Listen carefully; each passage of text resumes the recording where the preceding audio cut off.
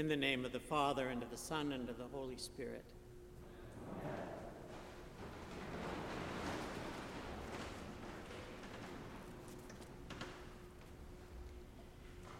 Jesus was really hard on hypocrites. In fact, he was harder on hypocrites than anybody else.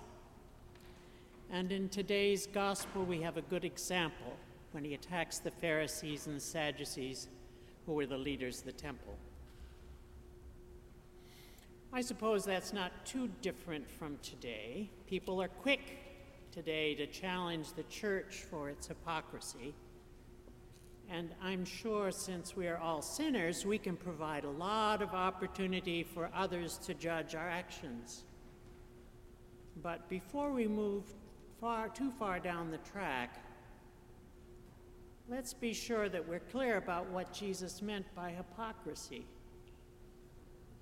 Now, we think of hypocrites as people who deliberately pretend to have beliefs and virtues that they clearly do not have, and which the hypocrites both know they don't have and don't particularly want to have. Hypocrites, in this sense, are people who are faking it and who know that they're faking it. And the whole point is deception.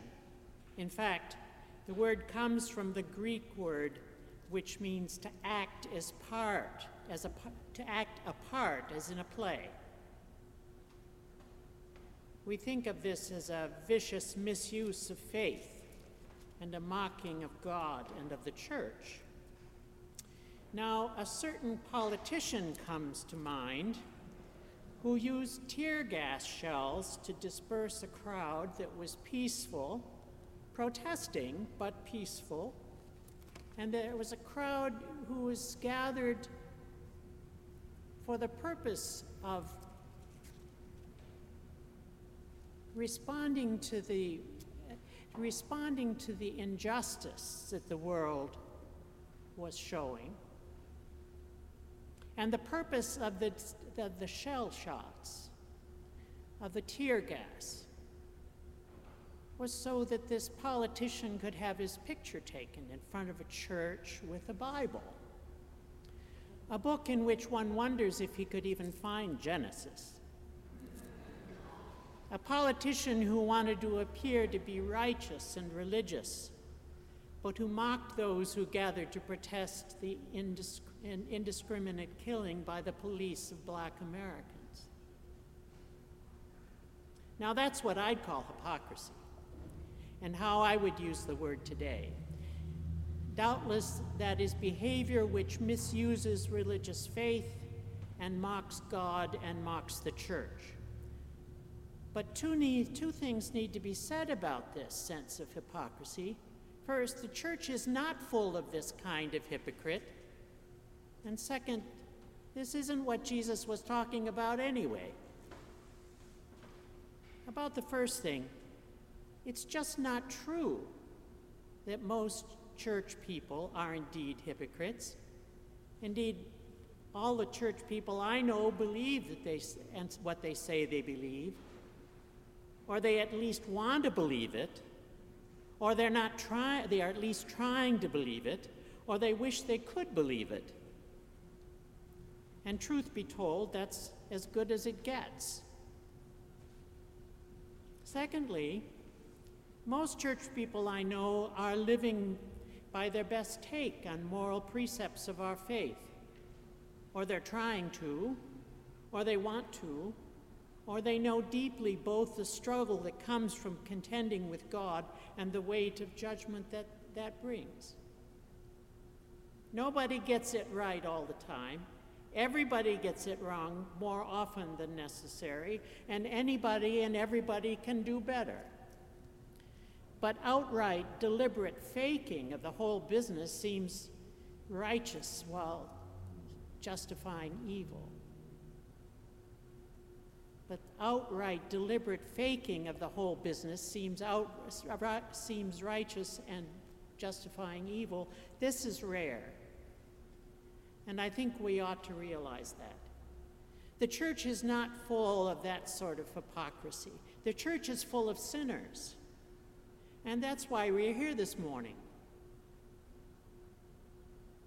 We all fall short, and that's not hypocrisy. All that said, when Jesus condemned the hypocrites, he was talking about something else. The notion of acting a part was a Greek notion, and there are no Hebrew or Aramaic words that Jesus used that parallel the Greek idea. So when he castigates the scribes and the Pharisees, he's not attacking them for being good when they are really evil. The vast majority of them were not evil. But he was challenging them because they had built a smug wall around themselves, isolating themselves from the rest of the community and making them deaf to any further word from God. The Pharisees kept the law, and in keeping the law, the moral law and the religious law, that's a good thing. We should do that. But to believe and to act like our own righteousness in the sight of God comes to you because you keep the law, that's absolutely deadly. And it's the heart of what Jesus means by hypocrisy. To try to cultivate a sense of morality and virtue in a world which doesn't value it is a good thing. It is distinctive of a Christian life. But to believe and to act like your own righteousness in the sight of God comes to you because you are more virtuous than most people you know, or more virtuous than some other group or some specific other person. This is what Jesus insisted was far more evil than the particulars of any individual sinner.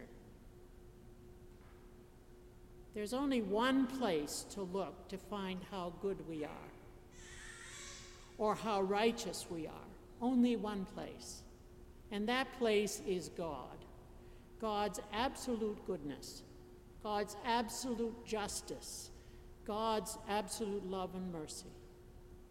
If we look to ourselves for our righteousness, if we look to things we have done, or the rules we have kept, or the law we obey, or if we look to the failings of others and say, at least I'm not like them, if we do that, if we try to find ourselves or in others the answer to how good we are or how righteous we are, if we do that, then we are who Jesus is talking about when he talks about hypocrites. When Jesus condemns the hypocrites, he's not talking about evil people who pretend.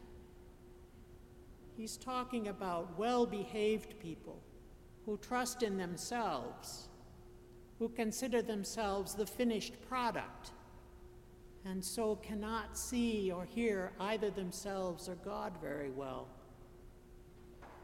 I don't think the church is full of this sort of hypocrite, but we're far from immune. And Jesus thought it was dreadfully important, so we need to pay special attention, to keep alert.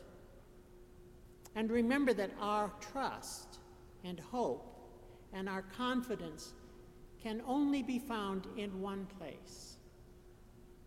It is never in ourselves. It is always in the love and mercy of God. Amen.